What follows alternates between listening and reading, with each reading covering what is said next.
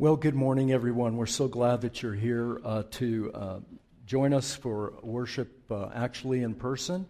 And those of you that are at home, we also welcome you. And I hope that many of you can start making your way back to church. I know it's convenient to stay in your pajamas at home, but we actually are all in our pajamas too.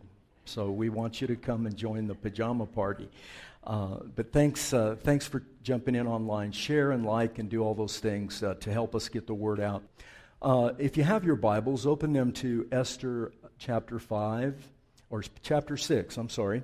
We're going to read this chapter, and then I'll very quickly give you a little bit of background. We'll jump into the lesson. So Esther chapter 6, and I hope you've had time to read the whole book. It just takes about 15, 20 minutes. And I urge you to do that. Sit down and read it through one time or two times. But now hear God's word.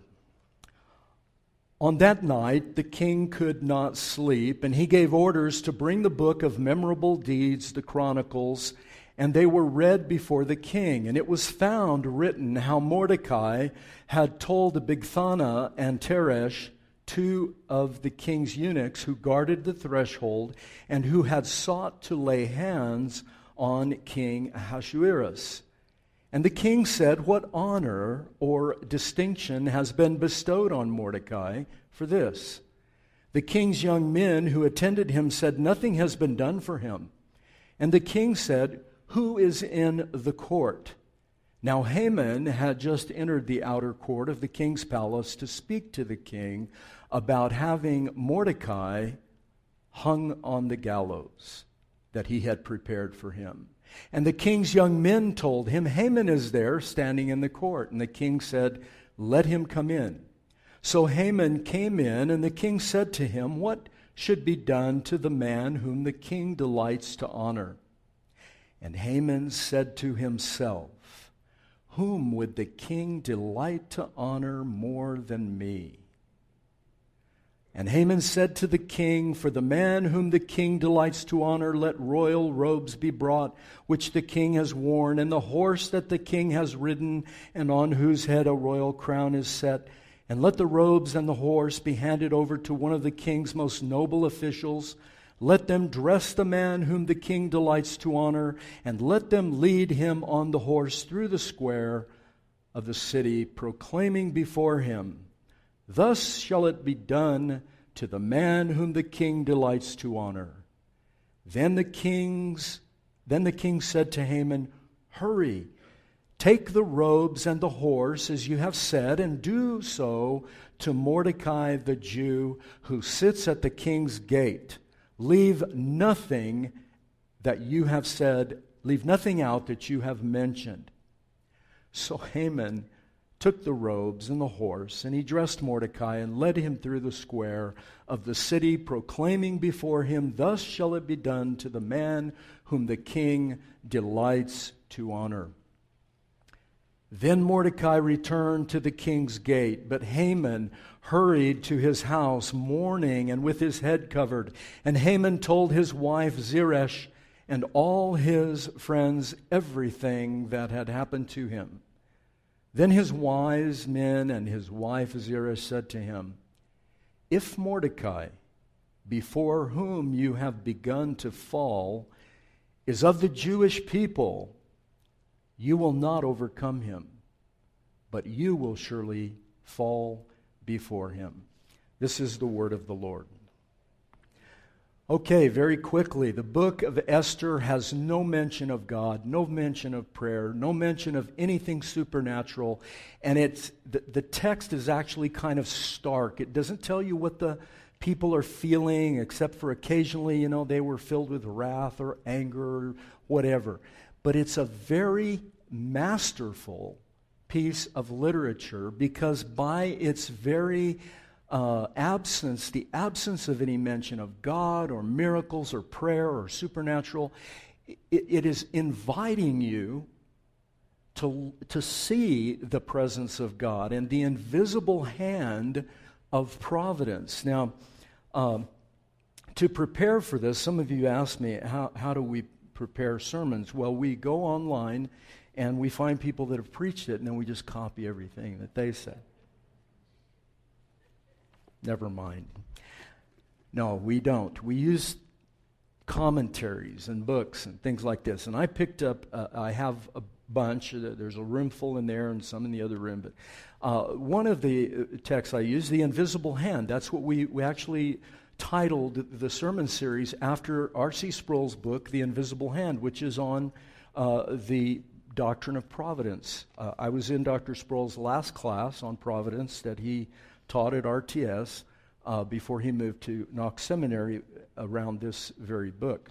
I also use this, Ian Duguid's Scottish Presbyterian, Joyce Baldwin, female theologian, top drawer, Brian Gregory, really good, Karen Jobes, this is the one that you've heard me mention many, many times. And finally, this book by Paul Helm, I recommend it, but only to those of you that have an IQ of about 190. It's tough to read. So I understood every few pages. I would catch a word I understood, like when he said, whatever the details, I got that. But the rest was a wonderful book. So these are the books that I used, and they're very helpful. What's been going on in this book is that a series of coincidences, in fact, there are so many, the preponderance of coincidence, you can't escape it. But after a while, you start saying, wow, what is going on here? And there are one after another reversals. In fact, the very nature of the book of Esther are reversals of fortune. And so you have in the beginning King Ahasuerus, King Xerxes, married to this beautiful Queen Vashti. And he calls her to come and parade in her crown in front of all his military men and his political men at a banquet where they were all drunk, to come in and kind of sashay and show herself off because she was extraordinarily beautiful. She refuses. There's a lot of humor there because he's the king of the world. He's the monarch of one of the greatest empires that ever existed. And his wife says, no, I'm not coming. And it threw the kingdom into all kinds into a state of just catastrophe. We've got to bring our women under control. And so there's a little bit of humor there.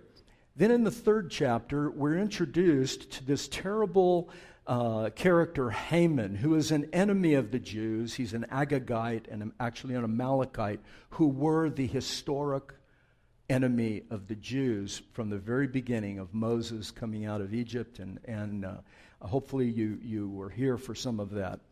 And then there's reversals there because Mordecai finds out that there's a plot to assassinate Ahasuerus. According to the Greek historian Herodotus, there were about 4 or 5 attempts on Xerxes' life while he was in his royal position. And it was because he was a philanderer. He loved, and he didn't just go out and find, not only did he have a harem, he had a beautiful wife, but then he started having affairs with all his nobles' wives. You know, it was like, okay, I'll make people hate me and want to kill me. And that's what he did. So there was a lot of intrigue in the Persian court during the reign of Ahasuerus. Mordecai finds out he's going to get assassinated. He tells Esther, she tells the king, and the king is rescued, and they record it in the Chronicles of the kingdom in their memorable deeds. And then when you just expect Mordecai to be raised up into some kind of high position, the very next thing is the enemy of the Jews, Haman, is elevated. Mordecai won't bow down to Haman because he's an Agagite, an Amalekite, one of the enemies. And so he says, I'm not showing this guy any respect. He's an enemy of the Jews. And Haman can't stand it. It infuriates him. So he plots to kill not only Mordecai, but all the Jews. In 1 year, they're going to send out letters to everybody, and there's going to be a genocide, a Holocaust of every Jew in the empire. Mordecai pleads with Esther to reverse the king's order. And so she takes her life into her hands. She goes and appears before the king, and he doesn't know anything. And all she asks him, she doesn't ask him to spare her people. She says, let me have the privilege, the opportunity to honor you and to pay you respect with a feast, a banquet in your honor, and we'll bring Haman because he's the most prestigious, he's the prime minister of the country. So that's where it is set.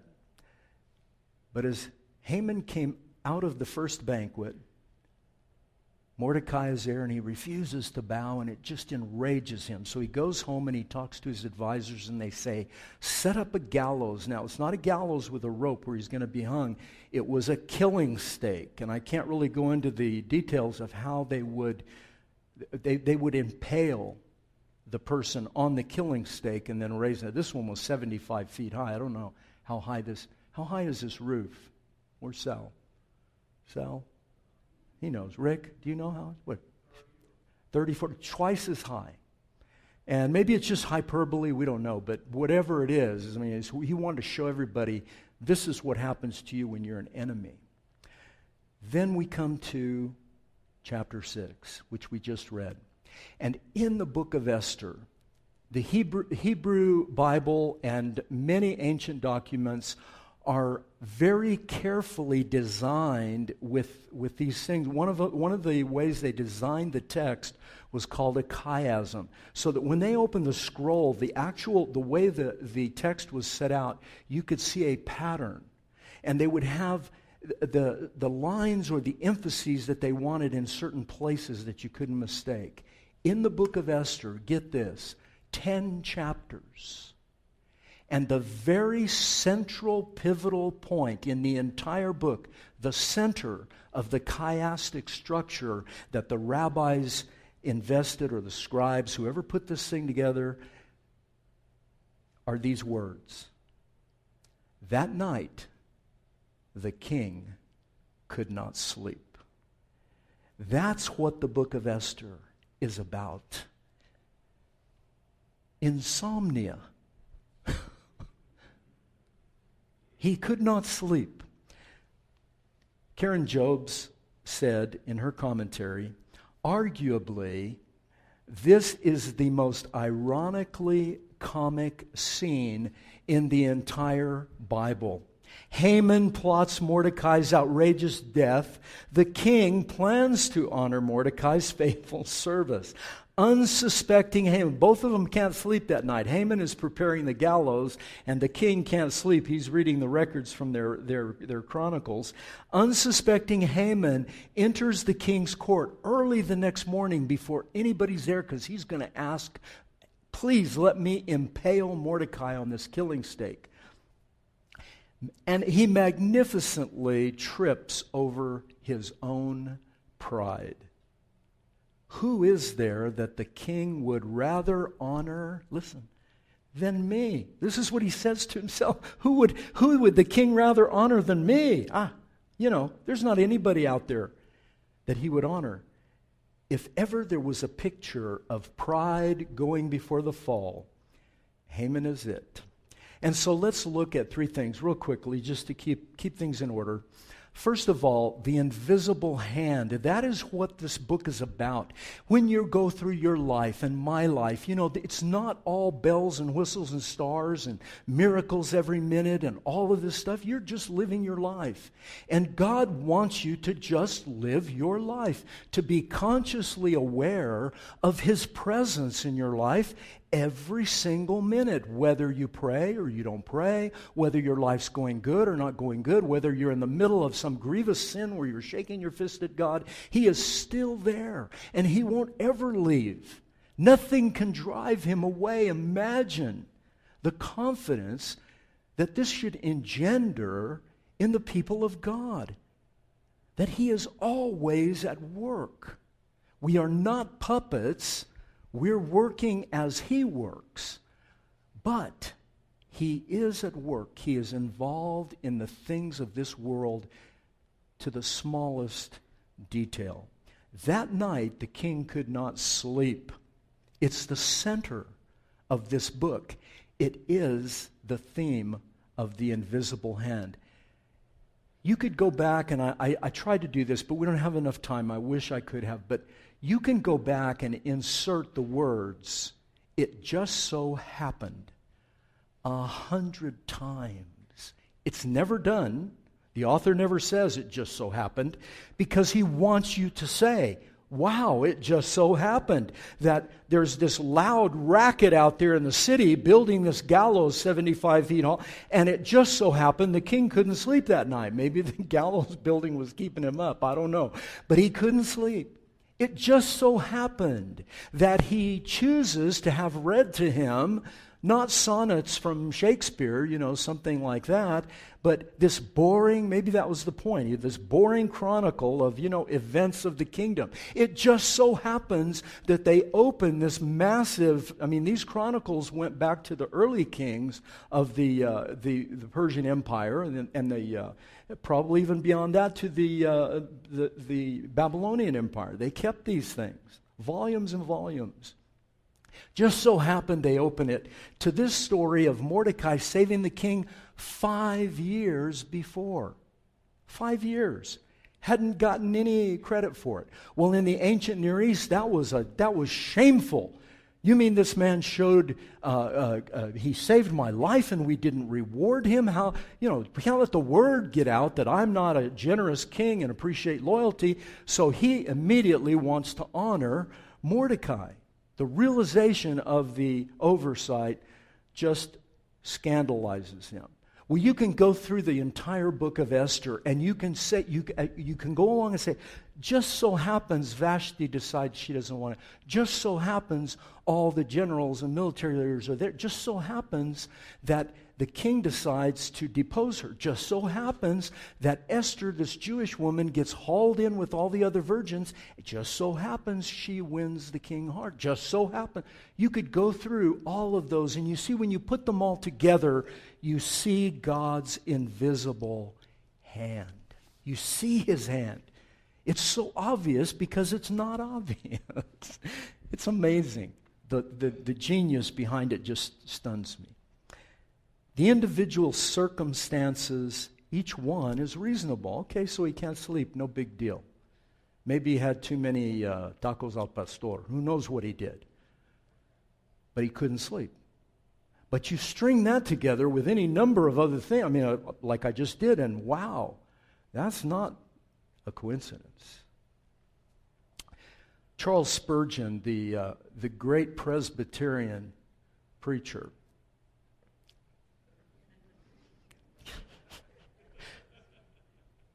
I can't get a laugh out of you. He was a Baptist. All right. Anyway, Charles Spurgeon said this: we always want to see through providence. We always want to peek behind the curtain. We want to see what God's secret will is. And we want to get back there and ignore what's going on here. As if you could peek behind the curtain and understand anything that you would see.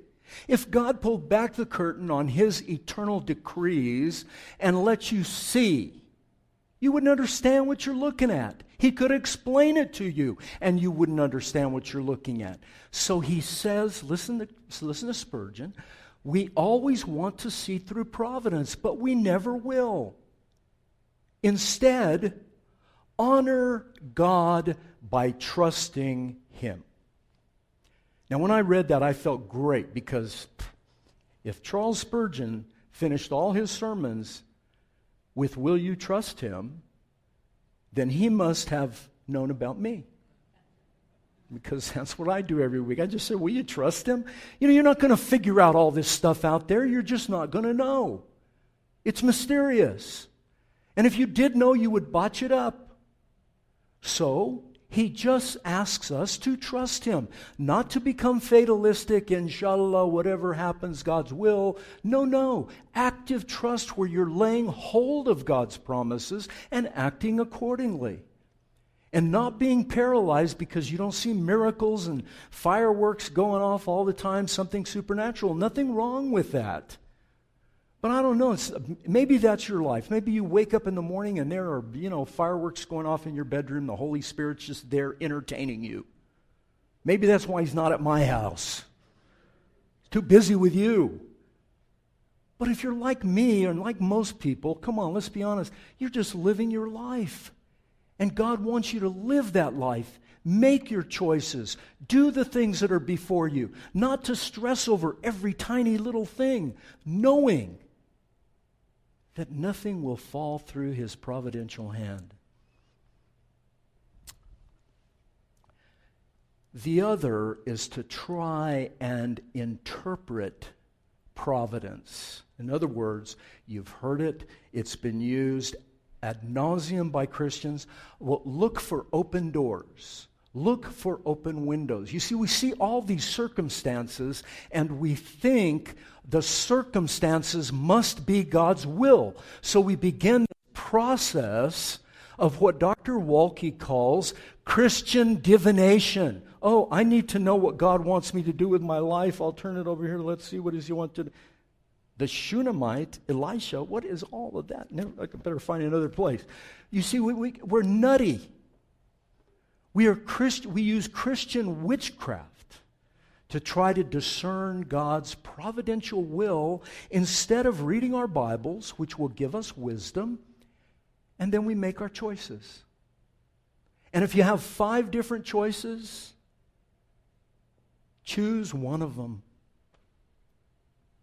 And if you choose it in faith and you trust the Lord, you can never miss His will. It's impossible. Sin notwithstanding. Get it? You just can't miss sin notwithstanding. That's another whole thing. Q&A. All right. So quickly, don't get into Christian divination. Live your life. Trust Him. Come to the elders. Let us pray with you, and God will order your steps. And otherwise, you're going to get paralyzed, or you're going to try to read into providence, and you're going to make a mistake. So, that's the invisible hand. Let's look at this character, and I want to do this quickly but it's so important. What is the character of self-orientation? See, Haman is not only just a bad guy, he is also exemplary of human beings of every kind. He is self-oriented, completely self-oriented. I'm self-oriented, but not completely. Every once in a while, I will share a bite of ice cream with my wife. I'm not completely self-oriented. This man is completely self-oriented. He is he's toxically self-oriented. So what is the character? He says in his mind, in verse 4, he says, the king asks him, what should be done for the man the king delights to honor? He really wants Haman's advice. What should we do to honor this person? And Haman can't think past himself. Well, who else? Who else would the king honor but me? Well, how about the other 250 million people in Persia? Any one of them, maybe? No, he can't think of anybody but himself. So self-orientation, let me give it to you very quickly. Self-orientation creates a kind of blindness to where we can't see outside ourselves. This is what happened in the Garden of Eden, chapter 3. Serpent tells Eve, wouldn't you like to have some of this fruit? It will make you like God. It will, you'll be able to know things. You'll have secret knowledge that only God has. Do you see the pattern that is set for us in Scripture? And it is pervasive. In fact, that is the meta-narrative, the grand and glorious big narrative of Scripture is God creates a good world. Man wants to be like God and brings chaos to the world. And so God goes about recreating the world. Revelation 21 is parallel, 21 and 22, parallel to Genesis 1 through 3. There the book ends. And in the middle is the pale Galilean. Amazing. Okay. blindness. Whom would the king delight to honor more than me? The Bible always stresses the priority of what we call the inner life. We teach a course here called Spiritual Dynamics, been a few years. But in Spiritual Dynamics, one of the things that we try to press into the students, press into the people in the class is that God is looking, He has a priority, and the priority is the inner life, not your giftedness or your skills. In a lot of churches, evaluations are made, tests are given to see what are your gifts. How can we use you in the church? And I understand the need for those types of things, but I don't like them. I don't want to be used. Do you want to be used? Nobody wants to be used. But start living your Christian life in a group of nutty people like us, people that are all messed up. Start living a life of others. Instead of being blind and just thinking about yourself, think of others and pour your life out, and that will be the demonstration. Who you are, your character, will determine what you do instead of the other way around, which is not Christianity. Christianity is not do these things and then everybody will know you're a Christian. Be this way and then, or act this way and you'll be a Christian. No, it's be a Christian, and because you're a Christian, you act this way. One is Christianity, the other is not. It's religion. So there's a priority to the inner life. Character matters more than gifts. You can have somebody that has lots of gifts, but they could be a monster. Our thoughts, our motive, our desire, if all you're thinking of is what self-affirms, what self-promotes, how do I self-protect so that nobody can hurt me? Well, you're going to be a miserable person. Or do you know God's heart? Is your heart beating in rhythm with His heart so that you are somebody who doesn't need the constant approval of everybody else, like your pastor? The only reason that we go into ministry, ask Dawson, he'll tell you. The only reason we go into ministry is because we are people pleasers. And we need your approval. We need you to laugh at our jokes, right? Which you haven't been doing a good job. We love approval, and so do you. We all do.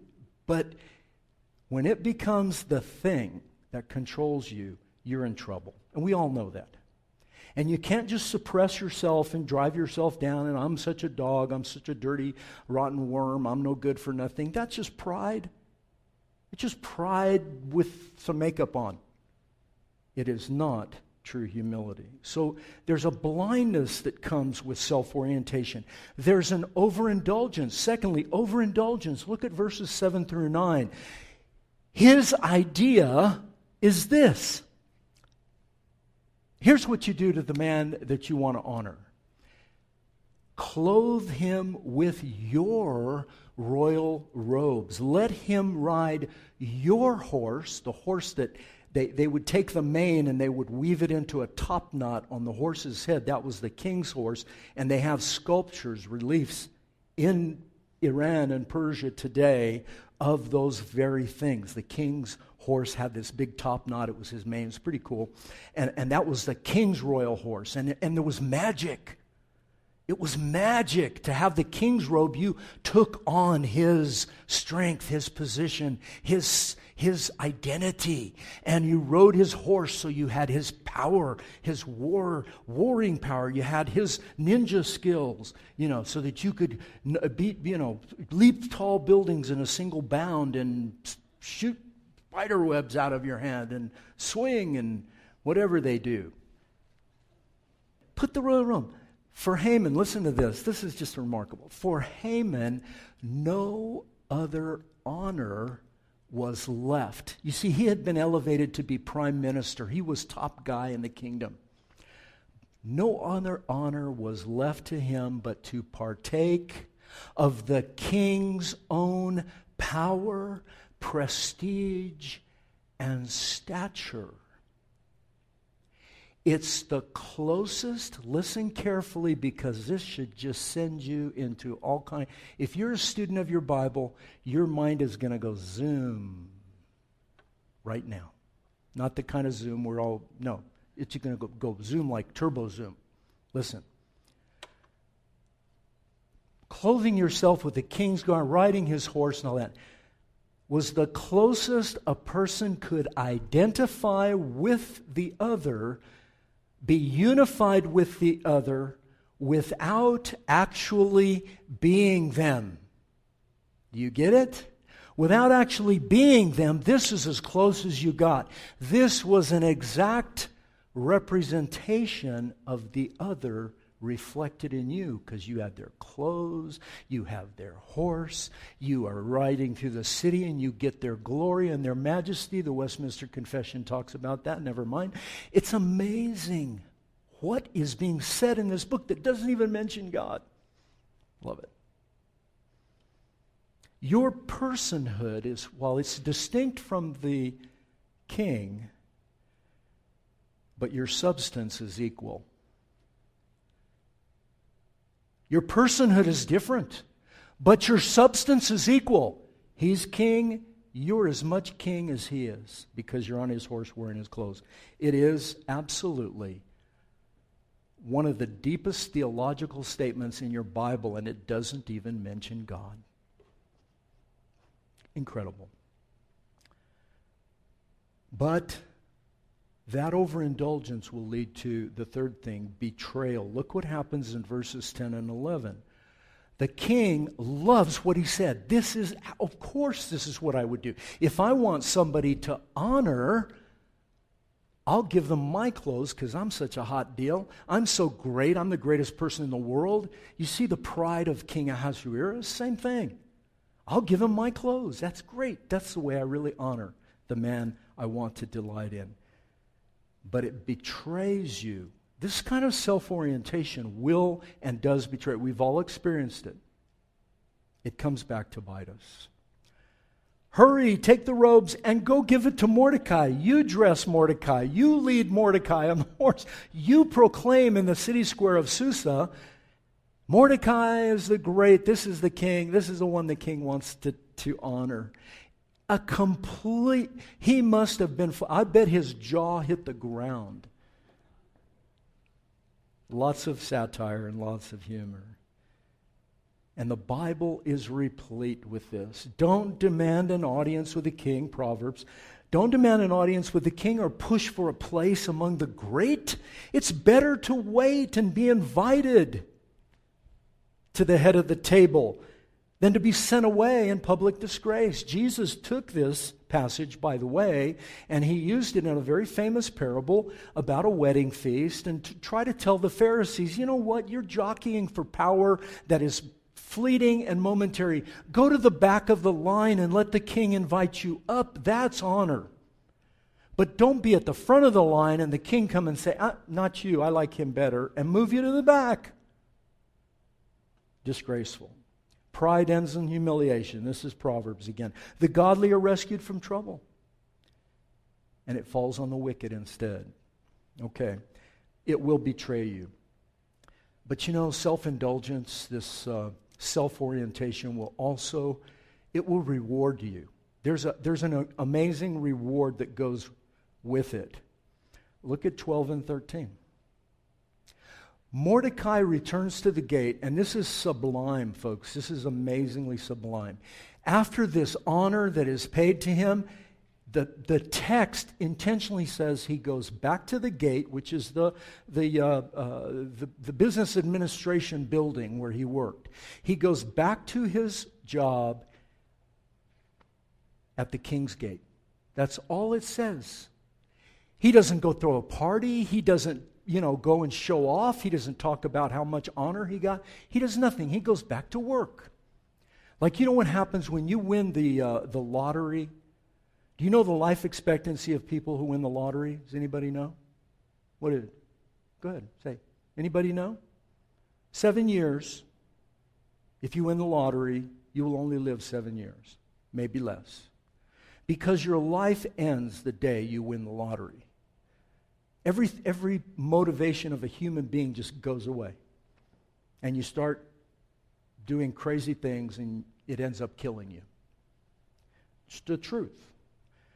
He returns to the king, doesn't he? He won the lottery, for goodness sakes, and he goes back to work. No problem. But look what happened.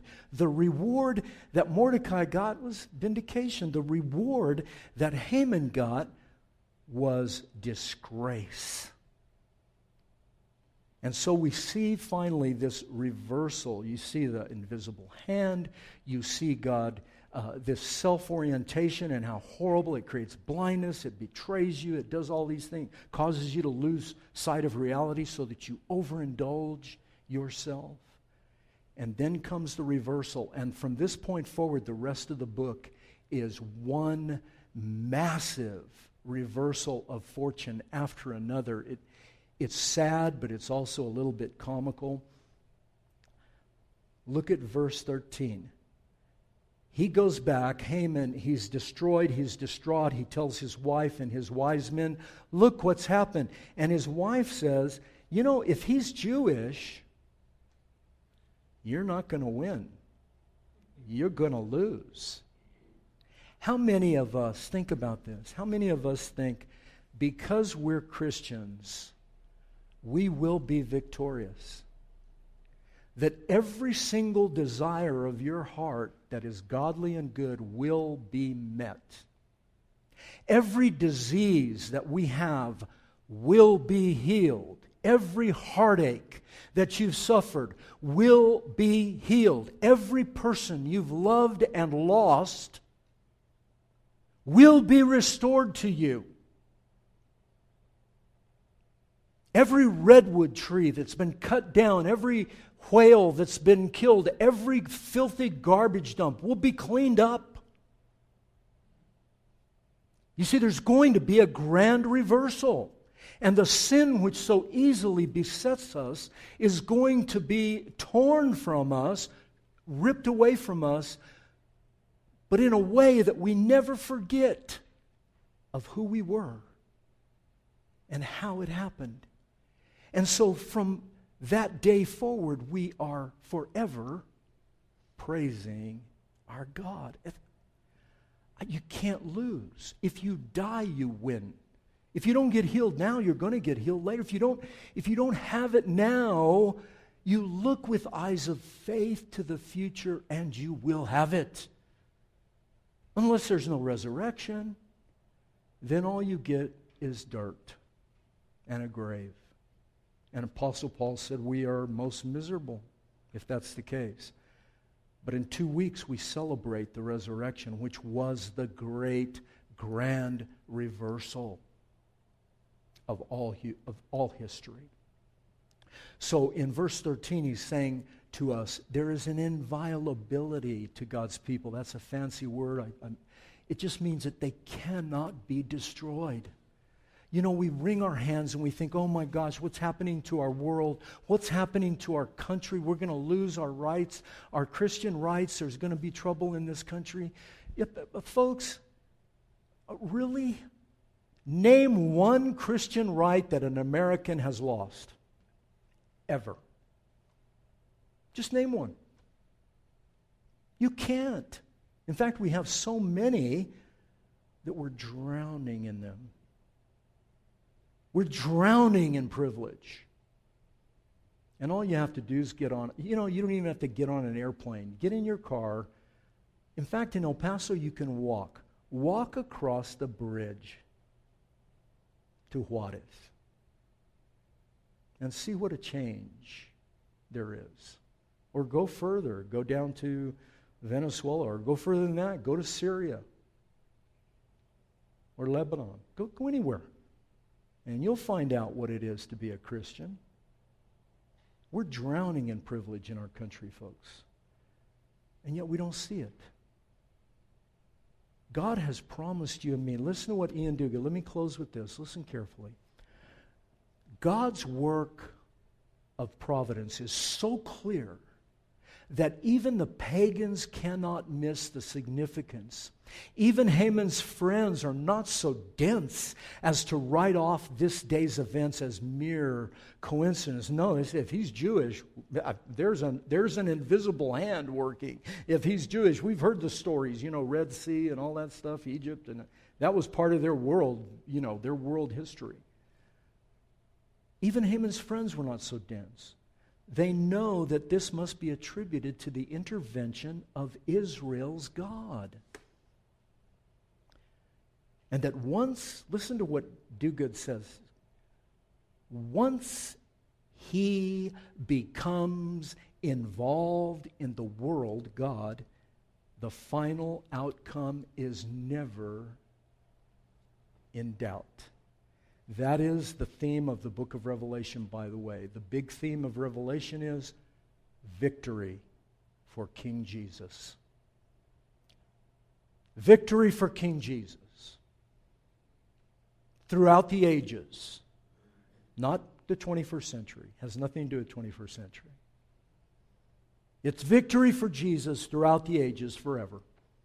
To comfort people who really were being persecuted.